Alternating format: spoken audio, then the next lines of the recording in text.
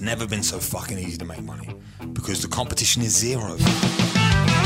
Welcome to the Marbella podcast studio for my first ever podcast, I guess is what you're going to say. I got extremely lucky to have Rob Moore join us from Peterborough. Yeah, the Peterborough, biggest... England. Fighting out of Peterborough, England. You know it. You used to live there. I did. I lived in a pub. I can't even remember the name of it because it was so long ago. It was like 10 lifetimes ago. But I was at 18 years young. I was the assistant manager of a harvester and I moved to Peterborough. Yeah, I think you had the roughest pub in the city, didn't you? Well, they brought the right guy for the job, didn't they? They fucking hell. No, yeah, it was awful. It was an awful experience. Peterborough was awful. I tell you all the time how awful it is, and then you tell me that you own half of it, so I can't insult it. Yeah, whatever. If everyone hates it and everyone leaves, there's less competition for us. So. But one thing I know about Peterborough is it has a passport office. So that's what it's known for. So it's got 53 different languages spoken there, I think. Wow. So the second most over London. London has the most, and then Peterborough's the second. So I only know that fact because I used to run doors, or work on doors, didn't run them, as a security guard. And you'd have different corners of the club, and each corner would have different people from different places in the world, and they'd all hate each other, and you'd have to make sure that none of them killed each other. So, yeah, beautiful place. Yeah, living the dream. So, can I ask you a question? Always. Right off the bat. Why start a podcast? Everyone, it seems, is doing podcasts. And you're out here in Marbella launching your podcast. Why another podcast? Well, I think now the future, the way I look at content or podcasts in general, I think the future is content. Everyone's producing content now. And I look at content like real estate. Good analogy for you. But if you can create fantastic content that people want to view and they want to view forever, call it evergreen content. It sits there as a little block for something that can earn you some sort of revenue over the next 100 years. Say it sits on YouTube or it sits on one of these platforms where you can do nothing almost and people can see that content, and from that content maybe you make £1 a month, maybe you make £100 a month, maybe you make £1,000 a month. So if you can create as much content as possible and put those videos out there and have your affiliate links and all those other ways that you can create revenue eventually from creating that content, I think it's the only way to go now moving into the future. Yeah, content as an asset. Yeah, I think that's a concept that people are starting to get their heads around. And it's one of the reasons the reason I started this studio, before I even thought about having my own podcast, I thought about starting the studio. I was in Dubai on a podcast with a guy called AG. He just done something called the 1% Man, I think it's called. And we had an hour. He rented a studio. We did an hour. It was awesome. I love to talk. So the hour went very, very quickly. And yet this is called All Ears. All ears, so I can learn how to listen. You've got a lot of work to do. Exactly. Well, that's the whole reason I started, so I can learn to bloody listen to people, because I just love to talk. All teeth and all ears. But, so we did the podcast. It went so well. He was like, let's do another one. I was like, okay, I'm here till Friday. It was in Dubai. And he tried to book in, and it was fully booked for 3 months. Wow. I was like, yeah. Wait a second, how much you pay for this place? Fully booked for 3 months. I'm going to start one. I looked up Marbella, but nothing here, so I started my own. Yeah. Yeah, podcasting's, we've been doing it 8 years now. Oh, really? Yeah. Yeah, and definitely it's, you see things evolve, and, having a good set now seems more and more important. When you, for example, wanted to launch a business 40 years ago, you go to the bank, you'd get a loan, you'd need a premises, you'd need stock. Businesses change over time. Mm-hmm. And now what it seems like you need is, good hardware and a good studio to put content out there. Yeah, I mean, I have information products online that I sell to do with confidence. We can talk about content and all that sort of stuff. But for me, it's part of a funnel to get people to come and look at my content, or look at my page, or look at my Instagram, or look at whatever is going to start next. Threads, whatever that is. Yeah. Are you on that? I think I've done one so far. So I think you have to be. You have to be on everything, but I'll have a presence as such. But I'm not very good at that yet. I'm very good at Instagram. I like Instagram. I like looking at women. So I like looking at places to travel and things to do. So I like Instagram. But Threads, Twitter, YouTube, all these different platforms, I'm getting my head around it. Going from being a professional athlete to having to worry about all this crap is taking some time for me. Yeah, well, I guess being a fighter most of your life, it's very difficult to see yourself as a brand. I guess you could tell me if I'm wrong. But, you know, you've got to be focused on being the best you can be, otherwise you're going to get knocked out or killed. And, you know, your agent takes care of everything and you've got this team around you. And you don't really realise that you might have a short career. I know a lot of very famous people, a lot of people in sports, and they can have a very short career, 10 or 15 years. And then what have you got? What are you going to do? You're going to go and drive a lorry? And so, you know, putting content out on social media and understanding the end game of your career, I don't think a lot of people do it enough. I mean, there must be, okay, Conor McGregor, obviously, you know, he earns all the money, but there must be so many fighters who are journeymen and they earn fuck all. All of them. It must be hard. Yeah, so, because I'm, you know, deep inside this world and I know everyone, and same as me, it doesn't even enter your mind to think about anything else apart from fighting, because it's so difficult to be good. You know, especially now, everyone's getting into it. You mentioned Conor. Because of Conor, the explosion in it, the talent and the athleticism that's coming into fighting now and having to compete with that is so hard. You have to be 100% focused on it. But people don't realise that it doesn't matter how good of a fighter you are. If no one watches you, you don't make any money. Yeah. So people want to make money from fighting, so they get good at fighting. You don't have to get good at fighting to make money. You have to get good at branding to make money. So it's something that I realised halfway through my career, and I started, you know, appearing on different things and talking a lot and trying to build some sort of brand. But then when fighting ended for me, I got asked this question recently, you just had a fight, so you can talk on this. It might not be the same, but you still did it. You still went through the process. Yeah. They said, was fighting the hardest thing you've ever done in your life? That was the question that was posed to me. And I thought on it, and I was like, fighting's tough. It's definitely tough. But the hardest thing I've ever done is stopping fighting, because I did it for 16 years. It's a 3-month process. You go into training camp, you train twice a day, 6 days a week, you do your sparring, you eat everything, you got to make your way. Extremely, extremely, extremely tough when you break it down. But I know how to do it. So it's easy, because I just go into this rhythm and this trance of fighting.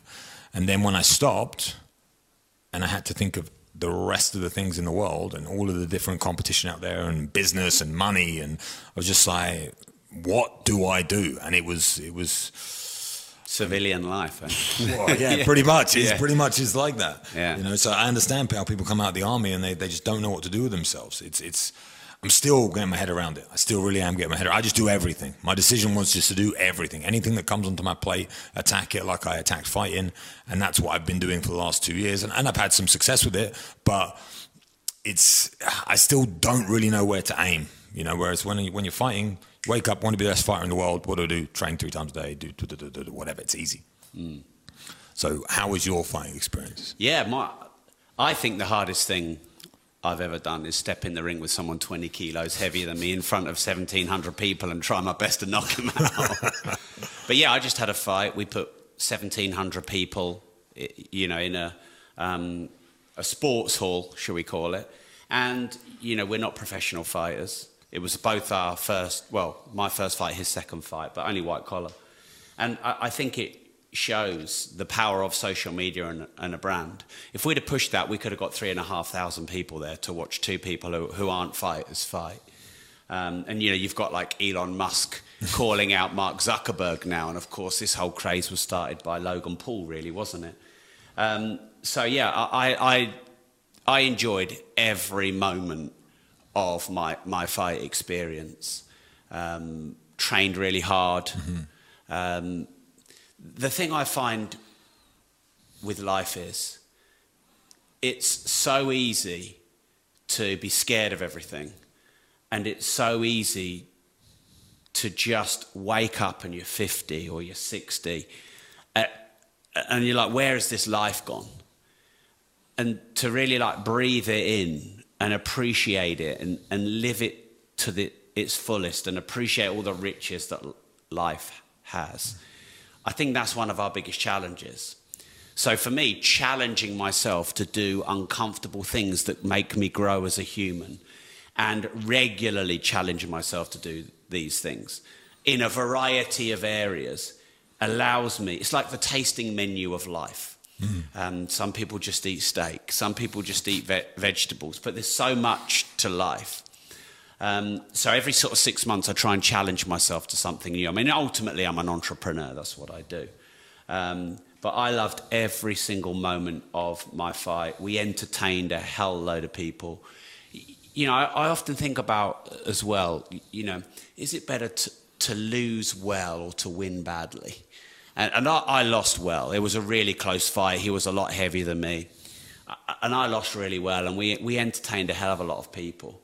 And I think that, you know, I'm not here to advise. I'm just here to share experience. But I think that the best things that we experience in life come immediately after really fucking hard things.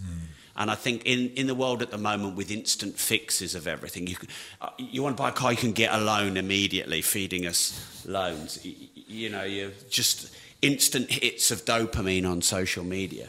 I think happiness and getting the most out of life, I think is really confused. I think everyone's really fucking confused. And for me, I live by this mantra of hard now, easy later. That fight was fucking hard. And I've lost probably, 9 kilos? You know, I'm 44 now, and it does get, for me anyway, it gets a lot harder to stay fit and healthy as you get older. So, yeah, the fight was fucking great. It was, I mean, you have to ask people who were there, and obviously we're not professional fighters, but I like, everyone expected me just to run away from this big guy, and just, yeah, I went in there and I just went toe to toe with him. I mean, you gave me the feedback on the fight, didn't you? Obviously, yeah. I'm a complete novice, but you were like, you look good, and you know, he's just a bit heavy. Yeah, I mean, 20 kilos is a hell of a lot of weight. It's a hell of a lot of weight. 4 or 5 weight classes. Yeah, I mean, if you talk boxing, I think it's more than that. Yeah. It's crazy. But what I saw from that, and the way that you talk about, you know, losing well, is you embrace the fact that it didn't go, that you lost, and you're okay with it. You know, and a lot of people, I've been there, where you put so much effort into something, which you put a lot of effort in, you train your ass off, you sold tickets, the pressure of being who you are in front of people, calling out the guys, the sparring, getting beaten up twice a week. Yeah. all the hard work and all the effort, but then you get, you know, 3 rounds. So slip in the first. Yeah, well, you got knocked down, I thought, but no, you slipped. Yeah, the thing is, I think that we think we know what's best, and we think, you know, we have to win at all costs. But I just think that life and nature are far more wise and intelligent than we are. And yeah, you know, there's so many variables, isn't there? A million things can happen. And I think we live in this, you said about the dopamine hits, but we live in a results-based world. Sticking at one thing for a long time is a huge part of success. Yeah, as opposed to these dating gurus who are 19. Yeah, exactly. To get that in there. Yeah, 19 or 20 years old. But the same with me. I've released a course online. All sort of stuff. I got 16 years. Mine's about facing fear and doing what you should do, even though it's scary. I got 15, 16 years experience of doing that, fighting in the UFC and having multiple fights. I have the life experience to offer advice. But now, because of Instagram, people want, like you said, instant gratification. They think, I could be that guy. I can repeat the rhetoric of all this crap and just try and make money. And the problem, I mean, good on the guys trying to do it, but the problem is people buying it. You know, and the reason they're trying to, this is what I believe, the main issue is everyone is searching for external problems. So they're searching for a fix like that's a fix. I buy that course, it'll fix this thing. And everything's internal. The more you look at yourself and believe in yourself and think, I have the answers, I just need to work out. I need to spend time on my own thinking about my life and think, how can I make this better? And internalizing those thoughts, I think the more happiness and success and all those things you'll find. But everyone thinks it's an external issue. Oh, they said this. Maybe he's got a secret that I don't know about. His secret is he fucking worked hard for 10 years and learned about himself, knew who he was.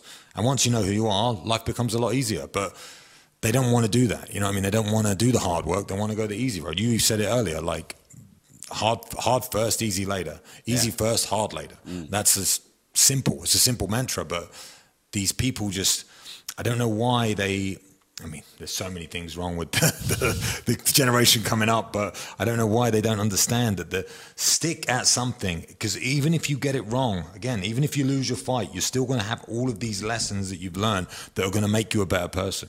But if you think, I'm gonna do. No, I'm gonna do. No, I'm gonna do. No, you get nothing achieved. Nothing gets achieved. Nothing gets done. You don't win. You don't lose. You just switch. And I think it's a huge issue that we have. Yeah, I think about this a lot. Like, what makes someone successful, and what is a fulfilling life, and how can I make the most out of the time that I've got? And I think one of the problems we have in society right now is, in a way, we can become a victim of our own success, because human beings are very resourceful. We're able to adapt, evolve, create, build, solve.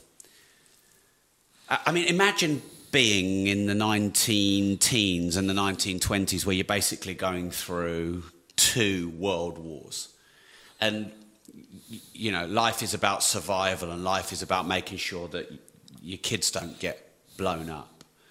You have to face such extreme hardship and challenge that it calluses you, and it makes you it feels terrible, but it makes you very resilient. And there's this meme, or there's this there's a lot of shit out there, but good times create weak men. Weak men create bad times. Bad or hard times create strong men. And we go through this cycle, and for probably 2 to 3 decades, in a way, like, it's all very well bitching about all the generations, of which I get confused to how it seems like generation is every 5 years, gen this, gen that, gen the other. But you don't know what you don't know. And if you are born in times of abundance and entitlement, because everything is just there, you are a product of your environment. And so humans don't seem to get the lessons, because we don't live long enough. We live just long enough to figure out life, and then we fucking die. And then obviously we've got to try and pass that on to the next generation. And so you don't live long enough to build sustainably.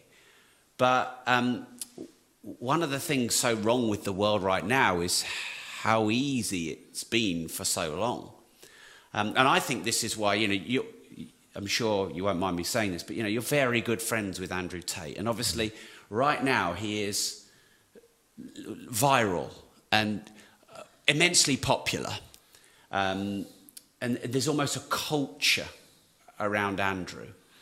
And I think things that become mainstream are built on context. And in a world where everyone's had it so easy and they're so juvenile and so entitled, therefore they're so lost, someone who's had a hard life, and is prepared to stand up and shout and scream about it, a lot of people are going to hero worship someone like that. Andrew, really well. What are your thoughts on that? I think people are gravitating to him because of that ethos, because he embraces hardship, and no one else does. So he always says he wants to be a superhero, he wants to be Batman. It's like one of his quotes. But he is to these kids, because these kids' lives is, like you said, there's so much abundance, and they're even one generation above that. Their parents, they're giving them everything, and they have whatever they want. I want this. They become spoiled. Then you've got a guy out there who's immensely popular because he's saying, no, go to the gym, suffer. Like I spent last week with him. Out of anyone I know in my life, he's probably one of the wealthiest guys I know, one of the smartest guys I know, one of the most comfortable. I mean, right now he's in a bit of trouble, but comfortable guys I know. And Bit of trouble. But he's putting himself through hardship and suffering constantly. He's searching for it every day, like waking up thinking, I need to suffer today. And that mentality, I think, is the reason that people gravitate towards him, because he is searching for hardship. But why would anyone want to suffer all their fucking life? Because why not? Why not? It's not a good enough answer. No, but I'm saying why not? Because if you're going to suffer, you're going to grow, and you're going to learn, and you're going to become better. So if you want to become better, you need to suffer. And once you accept that... So that's the question then. If you want to become better. Yeah, if you don't, and you just want to... If you just want to search for happiness and joy is short-lived. So you have to find dopamine. You have to find that dopamine hit. Find that dopamine. When that dopamine goes away, you need to find another one. So if your emotion that you're searching for is happiness, and you want happiness, you're never going to be happy because you're always going to be searching for it, and you're always going to get it. It's going to go. It's going to get it. It's going to go. So what I believe is I think we're immensely powerful. Our brains are immensely powerful. Our mind, we can have whatever we want in the world. But the quality of the questions that we ask ourselves every day are what get us what we want in life. So if your question when you wake up and you say, how can I be happy today? It's a shit question, because you're never, ever going to gain or grow from that question. If you wake up every day and the question I ask myself every day is, do I want to be an ordinary person or do I want to be an extraordinary person? The answer is always extraordinary. So how do I become an extraordinary person? I do extra things, extra work, extra experiences, extra whatever it's going to be. But I put that in my mind from the morning when I wake up that I have to do extra, And Andrew wakes up every morning and says, how am I going to suffer today? How many people can I beat up? How many fighters can I bring over to Romania and pound? Exactly. But the fact that he's searching for that suffering, what does a normal 29-year-old kid who's got everything, what does he wake up and ask himself every day? He doesn't even bother asking himself anything because he's not even thinking about how to improve his life. He's just thinking, Xbox, whatever. You don't know what you don't know. Yeah, of course. Yeah. So that's why I think he's a pinnacle right now, and people are looking at him because they're like, how has he got what he's got? And the way he's got what he's got is his mind. I've known Andrew for 15, 16 years, and he's always been the same. I mean, his wealth and fame has changed, obviously, but he's always been identical and always been the same. And he's always searching for the hard questions. He's always searching for the hardship. He's always searching for the tough things. And, when he goes through the tough thing, he gets better. And he's just got better. I remember, he won't mind me telling this story, I'm sure, but in Romania about 7 years ago or 6 years ago, I saw him and his brother. I was actually fighting and they were commentating on my fight randomly, and we got talking afterwards. We went out and he had some guy following him around with a camera for videoing him. I can't remember the guy's name. And we were going out drinking and having a good time, whatever. And I was like, who is this guy following you? Oh, we're doing some YouTube thing. I just thought, this is gay. Like, what are these guys doing? This is like embarrassing. You got to think, but you think content 7 years ago, 8 years ago, we're making content. I was just like, I mean, a bit full of yourself, mate. I remember thinking that, and they would be ordering bottles and doing whatever they're doing. I just thought, this is weird. And again, my mind was so focused on becoming the best fighter in the world, didn't even think about it anymore. But they were doing, doesn't sound hard. What they're doing doesn't sound like hardship now, creating content. But when it's never been done before and they're experimenting with these ideas and they've got some weirdo following around with a camera in a nightclub, it's like, it's different. They weren't afraid to put themselves out there, to go out in front of people. And that gave him now the confidence to talk the way he does and do what he does. And he's always found a way to be different, always found a way to challenge himself. And I think that's what the kids are connecting to. Even me, listen, I was a professional athlete 15, 16 years. I'm an extremely driven person. I'm a very, I wake up every day, I ask myself that question. I try and do whatever I can do. I spent a week in Romania with him and I'm like, here, because I'm trying to follow this guy. I'm like inspired by this guy because it's almost psychopathic. Like he's so unbelievably driven to be the best version of himself. There is no waste. We were doing this thing last week where we're doing shoulder press. So 7.5 kilos shoulder press. You have to do 100 reps. Then I give the weights to Andrew. Andrew does 100 reps. In between, when I was doing 100 reps, it sounds easy. It's fucking hard, right? Doing 100 reps, give him the weights, rest, I've got to do another 100. And so when he finishes 100 reps, he's on his laptop, working. Sitting outside, 100 reps, work. 100 reps, work. And he does it every day. Yeah. Because it's like, he's got to work, and then he wants to do a bit of work. He has this ability to push himself so hard in every realm all the time. He's always pushing harder. He's always doing something else. He's always trying to improve just that little bit. And that's why these kids are attracted to him. And that's why these kids look at him and they really do worship him in a way. But it's all because he's embracing this suffering that people don't want to do. You embrace the suffering by having a bloody boxing match. Yeah, in front of a lot of people. In front of you. For why? For what reason? Because you want to challenge yourself. Yeah. So that's a characteristic of men. And I think it's always been a characteristic of men, but it's getting taken away from us because, you know, easy times create weak men.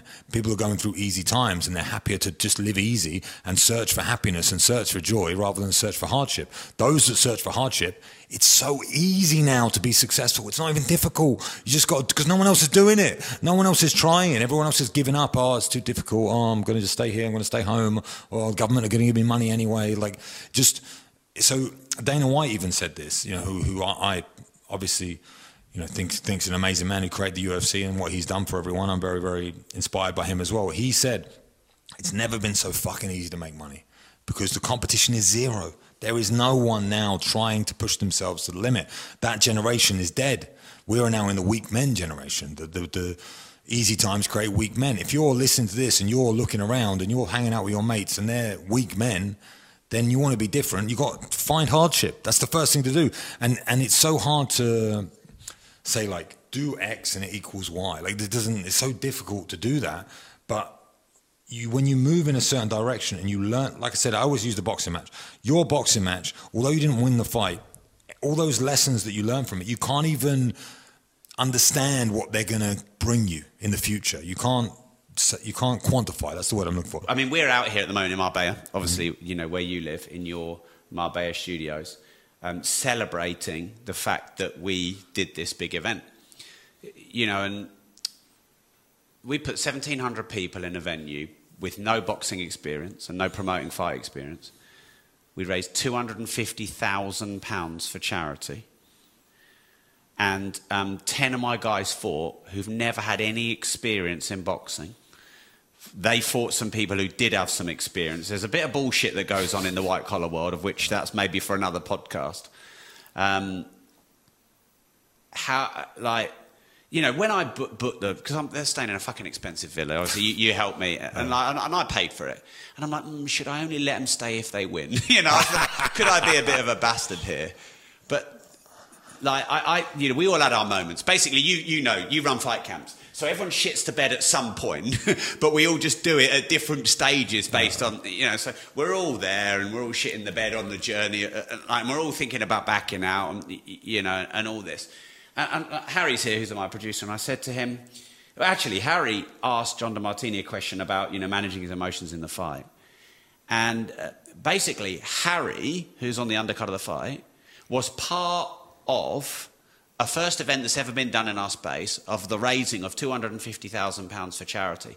And it's easy to think you're small and you're insignificant and, you know, that you're not being valuable and useful. But we needed everyone on that event to make that event. No one's going to come out and go to Essex for 6 minutes, which is the length of our fight. Yeah. No one's going to. You need some entertainment. And so don't underestimate your impact in the world, I would say. And win, lose or draw, look at what it is that you do and you contribute.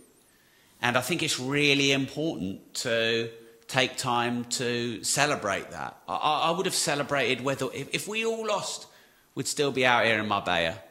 What is it we were saying earlier? Steak and tits. That's what the lads want. Steak and tits. Yeah, steak and tits. Where have you said them? Hemingways. Hemingways. Yeah.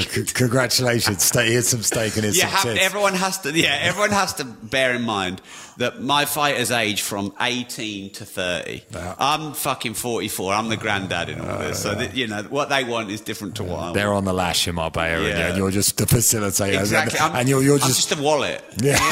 Just fucking Perth. Yeah. You're providing the happiness. Yeah.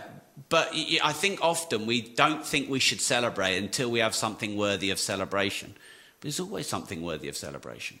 And I think, again, I know we're talking about the community quite a bit, but that's something that I really like about our community is we have this thing called a tale of victory, and people write in there how, you know, the achievements that they've made, and they put it, we used to do it every Sunday, but now you just do it whenever it happens. And this is what I find, which maybe is a difference with people, when I read other people's tales of victories or other successes, it makes me reflect on me and my successes, and inspires me to do better. So it's like, I'm happy for those people, but I get energy from that. Yeah. And that needs to be me. I need to I need to do that. Yeah. Why am I not doing that? Or, I did that and I didn't even celebrate it. So I should celebrate that because it's a tale of victory. You know, it depends on the context. But I think...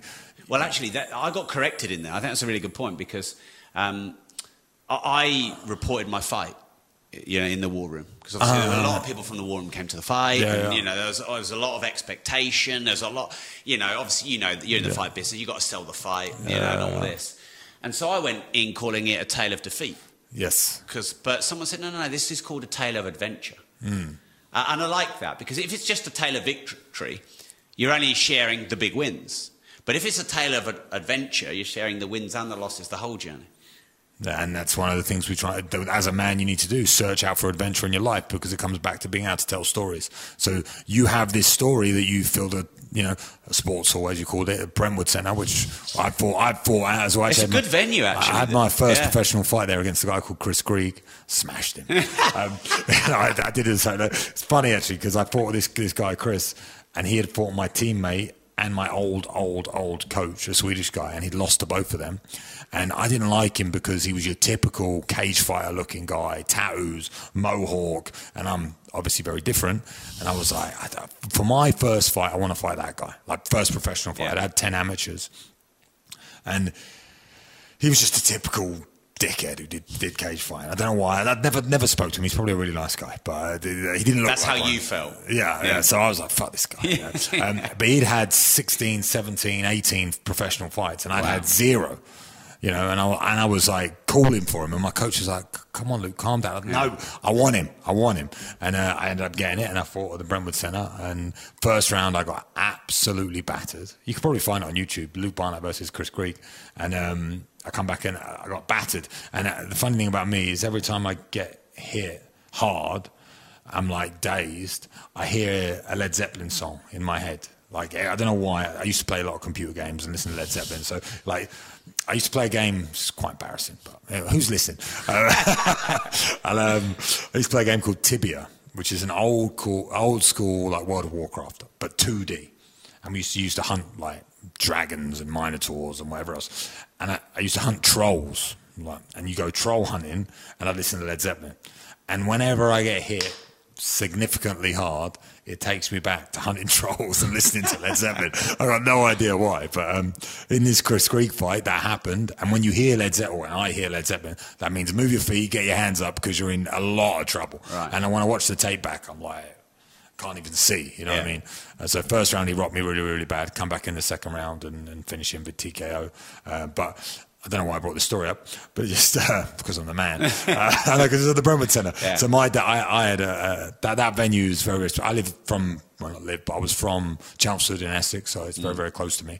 So when you said you were fine at the Brentwood Centre, I was like, I've been there. I know that place, and it is a fantastic venue. Yeah. As one row of seeing, because I now have an events company. Next time you do your fight event, you can use my company. Don't worry about it. Yeah, one and done. One and done. Well, the boys want to have a go. I'm just going to put this on record. I've got to get my wife's permission. But the guy that I fought, who was 20 odd kilos heavier than me, he got everything he wanted. He got the size of the ring, no head guards, size of the gloves. Fuck all rounds. He got everything he wanted. Yeah. Let's fight next time. Let's fight at my weight. Let's fight a longer fight. We'll see what happens. But, I'm like fucking 79 kilos wet through. I'm a tall guy, but I'm really skinny. And, to be fair to the guy, he lost a lot of weight. He lost 3 stone and, but he had just enough gas to sort of crawl over the 3 rounds. He played a smart game. He won it. He won the fight on the negotiation table. Yeah. And I'm a bit trusting. I can be a bit naive. I've done well in business and stuff, but I've got other skills. But next time, we'll have all the chips on my side, and we'll see what happens. Well, we'll put it out in the universe and see what happens. We could probably maybe we should do an event together one time. Yeah. We could put 3,500-4,000 people in we didn't even try, and I'm not blowing smoke on my own. I know what I'm good at and I know what I'm not good at. And I think that's important to knowing yourself is be okay with what you're good at, be okay with what you're shit at. But we know how to fill rooms. Normally it's property events and things like that and social media, but we got 1,700 basically of just our fans in that room without any effort. Yeah. We didn't really try. Yeah. With a deadline and a bit of hunger, I'm sure we could put 3,500 people to watch us. Well, he just got to lose about 20 kilos. Well, not 20, 15 would be Well, alright. the thing is, I'm bringing him a lot of good shit in his life because look, he was 120. He was a heart attack on legs, and I know he's really enjoyed the journey of losing 3 stone. He's about 6 foot. He probably should be about 85. Yeah. If to keep him on the journey, let's just keep the dream alive. Everyone was screaming for the rematch afterwards. Oh, yeah? Yeah. I watched the fight. It was close. Close, but you wobbling in the first was the problem. Yeah, wasn't fucking it? slipping. You're slipping on the sweaty canvas. Yeah, no. Wobbling. I didn't know, because I know that's a pain point, so I love it. But definitely, I think that's a couple of years, maybe a year. We'll see how he feels, drop some weight, so you can bring it back up. But they've got other challenges. What's the next challenge you're going to come up against, you think? Well, look, I'm writing my next book. It's called Money Matrix. And, writing books is hard because, you need to do a lot of research to write a good book. And it's, trying to stay focused and concentrated and not distracted. So that's got to be done by the end of November. So I have about 5 months to do that. My next fitness challenge is called High Rocks. So it's this fucking insane, CrossFit, 16 disciplines of burpee jumps and ski ergs and, all of that. Your resting is a 1 kilometre run. So that's the next fitness challenge. Since 2020, navigating a 22 million a year business through lockdown with we had 150 staff at one point. Navigating that through lockdown was fucking hard. I think the government have got a lot to be accountable to, but let's see if they are. So now that business is really good for us now, and we've got that back. So the book, the fitness challenge, just experience life as much as you can. Get the variety, try and do meaningful things. And you think 19 books is not enough? It's never enough, is it? It's you got to find the next mountain. Yeah, there's a lot of things that we could do with our lives. For me personally, I spent a lot of years trying to impart knowledge about many things, and really, I know I'm very good with money, and I know a lot about money. So I want to hone my mission down a little bit into helping with money. I do a lot of speeches in schools to try and educate kids around money. I've got a foundation called the Rob Moore Foundation to help people start their own business. But I think the crisis we're in at the moment, a big solution to it would be to fix the economy.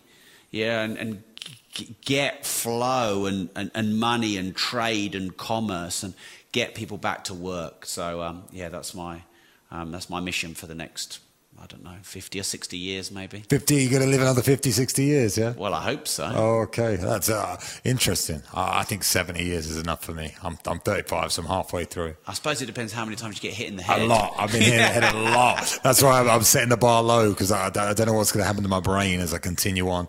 But medical science are doing great things. So, there's two paradoxes to being a fighter. Obviously, you get hit in the head a lot, but I also lived an extremely clean and healthy lifestyle I always said this, and this is probably scientific bullshit, so don't take this as fact, but I got 2 brothers. I'll talk about my older brother. My older brother, he works for Zoom. He's like head of sales for EMA. He's in sales, best way to put it, in sales in London. So that means if you're in sales in London, you go to meetings, you drink 4 to 5 nights a week quite heavily, would be to say that I'd say it. So for my fighting career, let's take it over 10 years just to make it easy. Over those 10 years, I got hit in the head a lot. If you watch some of my fights, I think I won a lot. My old mate Lee Dosky used to say, good, Luke, people just can't knock you out when they get tired. That's basically what he used to say. They're kind of right sometimes. So I got hit in the head a lot. But my brother drank a lot of beer and a lot of hangovers and did a lot of shots. So has he done us the same amount of damage to his brain in 10 years by drinking alcohol that I've done from getting hit in the head? Because I'm still quite with it a little bit, you know what I mean? So I think, I spent 10 years looking after myself physically. I understand how the body works. I understand how nutrition works. I understand how fitness works. I understand all of these compounding factors. I mean, I might be drinking quite a lot now, though, so I might be catching up. But my brother spent those 10 years wrecking his brain with booze. So, and I think most people in their 20s to 30s do that. So you got to think, from 18 to 32, I was a professional athlete who got hit in the head a lot. So maybe I could live to 100. Maybe. My wife's mission is to make me live to 100. And I said, I'm happy at 70. I'll be all right. But then my dad's 72, I think, or 71. So I don't know. Longevity is an interesting thing. There's a podcast that you should listen to. I can't remember the name of it, but I'll tell you off air, that tells you about health and well-being. And there's a specific doctor that talks about it. And all of these things are coming out with supplementation and all. And I'm taking.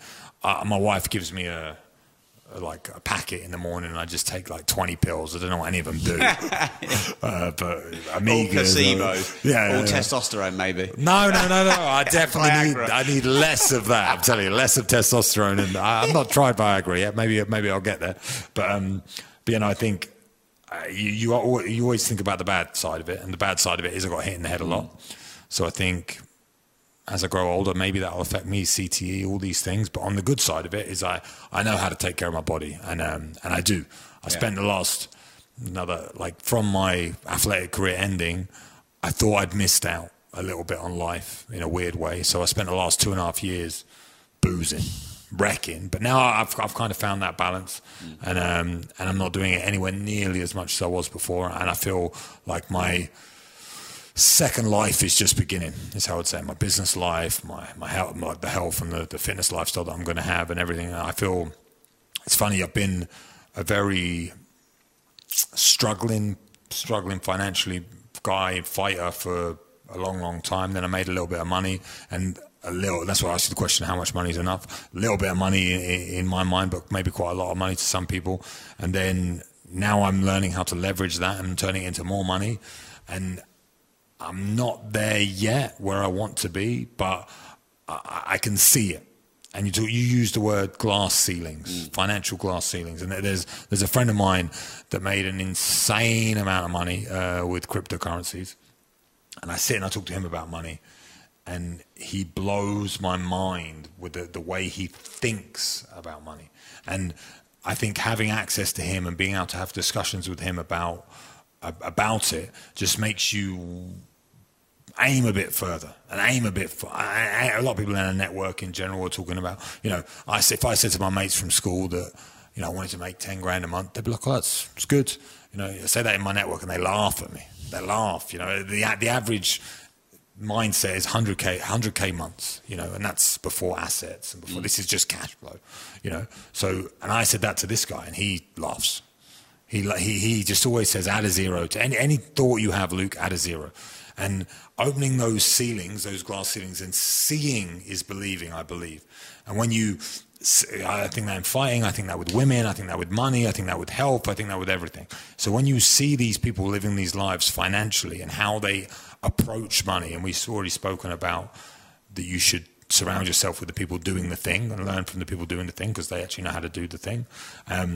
For me, being around these people like Tate and the guys and seeing how they approach money is like, they always, that famous phrase, which you probably hate. I imagine you don't like this phrase. You know what I'm going to say? Let's give it a go. Money isn't real. This phrase, money isn't real. And that's everyone I always say that to is like, it's fine when you've got it. That makes sense when you've got it. But I think the mentality of money isn't real is that money flows. And as long as you are spending it, again, when you look at wasting money and investing money, some people see certain things or have it in a frame as a waste of money. Buying a nice sports car is a waste of money. Other people see that as an investment of money. Depends on how you look at it. Nice clothes, nice watches, nice whatever. Some people see that as a waste. The Tates and they believe the flow of money is super important. You can't just hold it and hold on to it. When you make a bit of money, you need to spend it and improve your lifestyle. And by improving your lifestyle, you attract people into your life that are going to make you more money. So when you spend on clothes, on experiences, on holidays, these are investments into your life to improve the quality of your life, improve your outlook on your life, and from improving that outlook, you meet like-minded men that are going to help you make more money. And when you look at it like that, and if I try to explain that to my dad, if I spent £100 on a shirt and I told that to my dad, he would slap me around the face. But that's like that's the mentality that I have grown from meeting these people and spending time with them, is everything that you buy is an investment. If you frame it and look at it as an investment, obviously you can still waste money. There's still waste, but even bottle service in a club, in a Marbella nightclub this weekend, when your boys go out and they spend might be a waste for them if they're not going to utilize that into being surrounded by the right people and having meaningful conversations. So it comes down to the context of comes down to that mission, who you are and what your mission is. And if you're looking for enjoying those experiences just for that experience, then maybe it is a little bit of a waste. Maybe. But if you're trying to look at it as an investment, buying that certain thing, looking that certain way, projecting that certain value when you go into a group of people and spend time with them, I believe the ROI on those investments is huge. And money has to flow. You have to spend it, you have to make it. So I think that's something that I've learned recently, and those limitations that have been set on money come from my parents. They come from other generations where, get a good job, make a bit of money, and then save it. And way better than I do, but you're never going to formula for wealth. You're never going to not the formula for wealth. You're never going to become wealthy by saving money. No, people and parents. Not everyone has good intentions, obviously, but your parents often do have good intentions. You'd like to think that they do, and they say things like that because they care about you. But it doesn't mean it's right. All right, Rob. Thanks so much for coming in. Thanks for being in Marbella. Great. First, looking good. Test run with the studio. I think we did all right.